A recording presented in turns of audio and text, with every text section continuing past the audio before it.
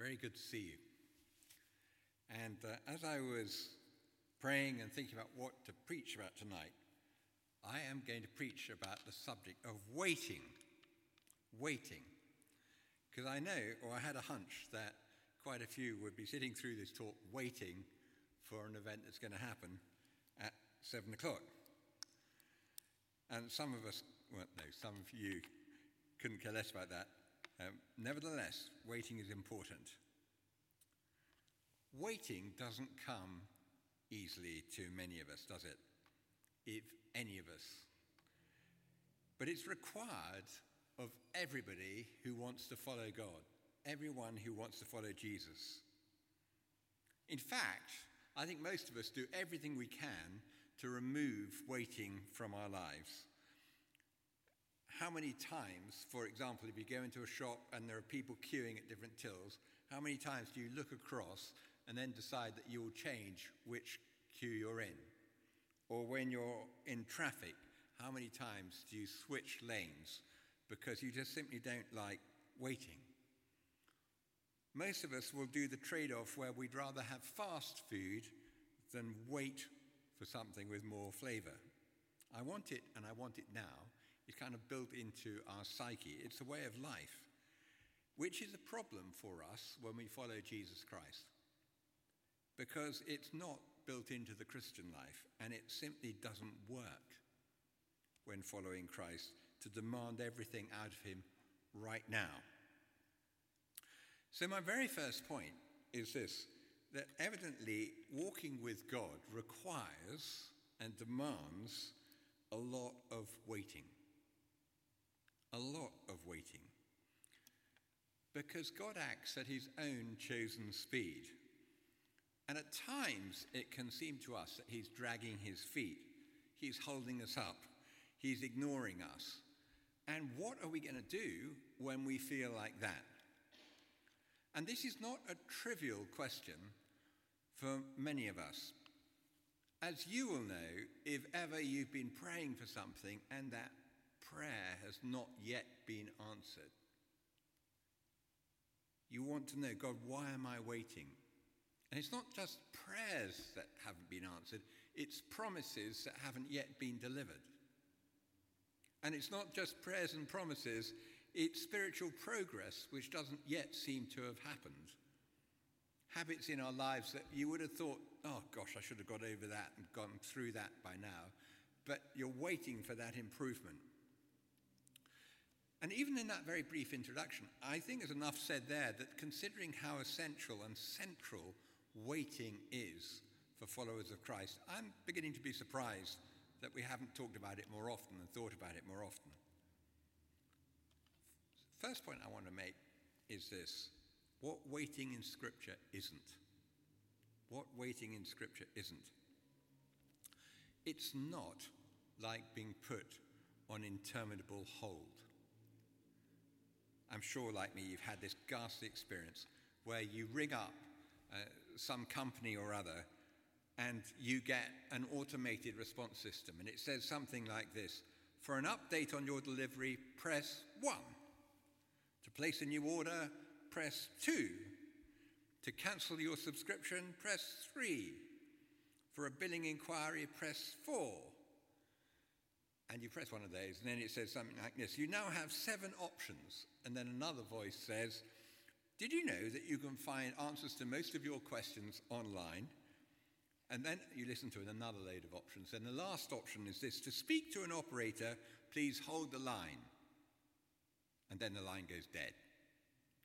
And that is exactly what waiting on God is not like.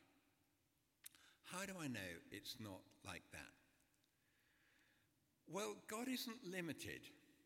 He never has to put you and me on hold because he can't cope with all the demands coming in at him from all over the world at once. He can multitask, and there's no end to his multitasking ability.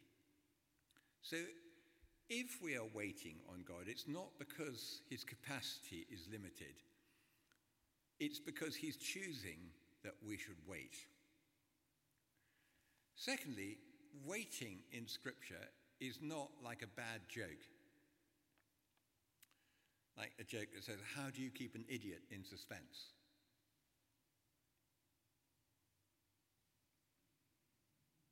Get it? Well, waiting on God is not like that. It's not some kind of a sick joke. God is good, and there is nothing in him and no part of him that is anything other than good. So he doesn't palm off his children or assign us onto the naughty step forever just to keep us out of the way. So what is going on in the waiting room then? And the answer is more than you might think. It isn't just static nothingness, though you can make it that if you choose. You can choose just to get agitated, frustrated, bitter, twisted, give up, and if you like, walk out. But there's a better way of getting through waiting than that. And here are some of the things that could be going on in the waiting room. Waiting can increase our sense of longing and our hunger and desperation for God and drive us closer to God. How do I know? Well, Psalm 130 is a very good example of that. Out of the depths I cry to you, Lord. Lord, hear my voice. Let your ears be attentive to my cry for mercy. And you can tell he's desperate as he cries. I wait for the Lord. My whole being waits. And in his word I put my hope. I wait for the Lord more than the watchman wait for the morning. And he repeats that. More than a watchman waits for the morning. And what he's saying there is probably something we've all experienced from time to time. The further with which we pray, the urgency, the realness with which we approach God tends to go up the more desperate the spot is that we're in.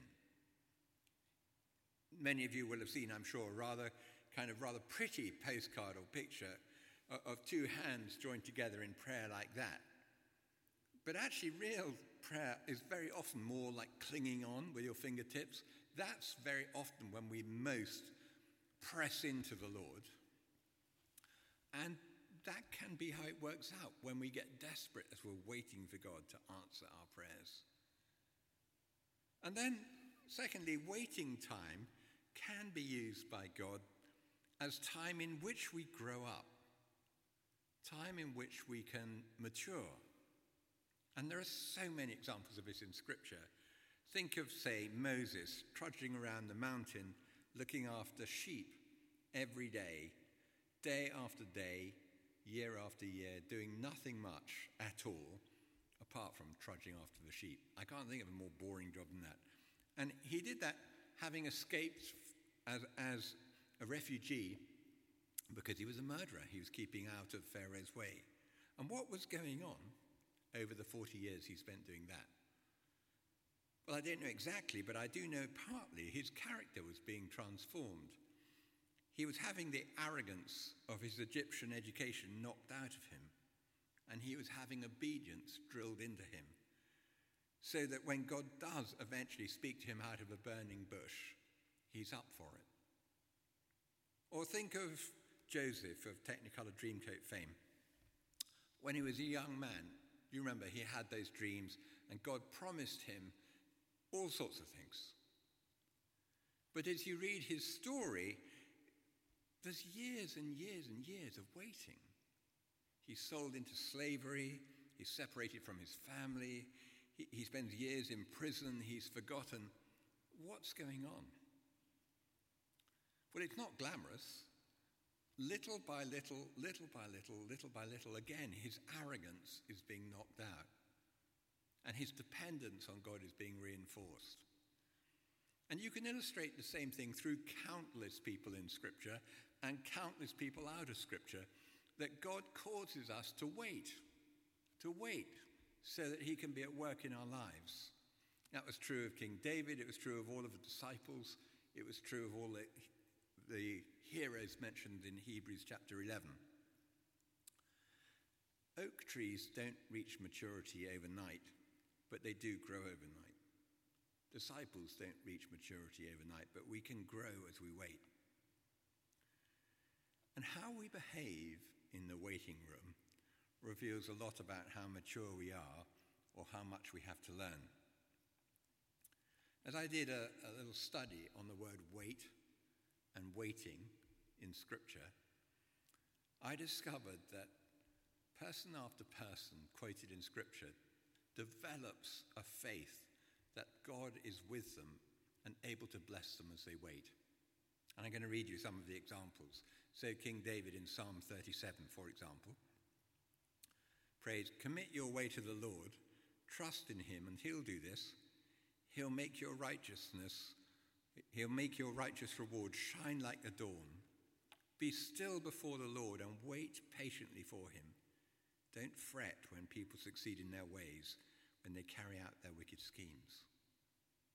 Or I think of Isaiah in chapter 62, who wrote, "Since ancient times no one has heard, no ear has perceived, no eye has seen any God besides you, who acts on behalf of those who wait for him." Or Jeremiah in the book of Lamentations, in one of the saddest portions of Scripture, in chapter 3, when he says, "I've forgotten what happiness is."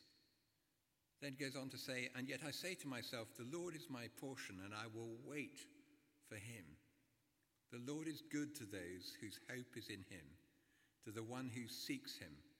It's good to wait quietly for the salvation of the Lord." And this kind of waiting is not waiting in resignation, waiting passively. It's an active kind of waiting, like some of you are waiting for 7:00. It is God having his children looking to him and expecting something to happen. What each of these people in Scripture had come to see is that time waiting should never be wasted. Reach out and cry out to the living God. One of the people who has the most influence on my walk with God as a Christian is a man many years older than me who was an accountant. And he taught me over 12 years, meeting me week by week by week, to rely on the goodness of God. And so many times we were waiting for answers to prayer. So many times we were waiting for money to come in so the church could run. So many times we just had to rely on God's goodness. And it was such an inspiration for me to have this man come into my study week by week and say, "Rupert, God is faithful. We can trust in him." So just to consider specifically, what are we waiting for? What are we waiting for? And there's a slight warning I want to give here. If you're not waiting for anything from God, you should be. If you feel you've received absolutely everything that God has to give you, you're not then walking what's known as walking by faith, which is what pleases him. Here are some things that we wait on God for. It's not a complete list, it's just some things. We wait on the Lord for strength. We wait on him to strengthen us. Isaiah chapter 40, "Those who wait upon the Lord will renew their strength." And it's interesting, the disciples were told exactly the same by Jesus, weren't they? Before he was crucified and before he ascended, he said, "Wait in Jerusalem until you're clothed with power from on high." That's Luke chapter 24. Did they? Well, evidently, no, they didn't. Not according to John's Gospel. They found the waiting too difficult. They went out fishing for a bit. But eventually they got to a place where they were all together and they wait upon the Lord and ask him for strength, and they're filled with the Holy Spirit. We're waiting for God to heal creation. In Romans chapter 8, Paul spells out an incredibly vivid picture in which he says, "For creation waits in eager expectation for the children of God to be revealed," so that creation can be liberated from its bondage to decay. There's a waiting game going on there. We wait, says Paul, for the redemption of our bodies, for new bodies. In Romans 8:23, "Not only so, but we ourselves, who have the first fruits of the Spirit, groan inwardly as we wait eagerly for the adoption to sonship, the redemption of our bodies." And as you get older, you get more familiar with ways in which your body needs renewing and is wearing out. And Paul says, you wait, because one day God will give you a renewed body, a perfect body. And most obviously of all, we're waiting for the Lord's return. And this theme comes again and again and again, and it comes from Jesus' lips most often. But James in chapter 5 says, be patient then, brothers and sisters, until the Lord's coming. Be patient. See how the farmer waits for the land to yield its valuable crop, patiently waiting for the autumn and spring rains. And that's the best illustration of why waiting is scriptural.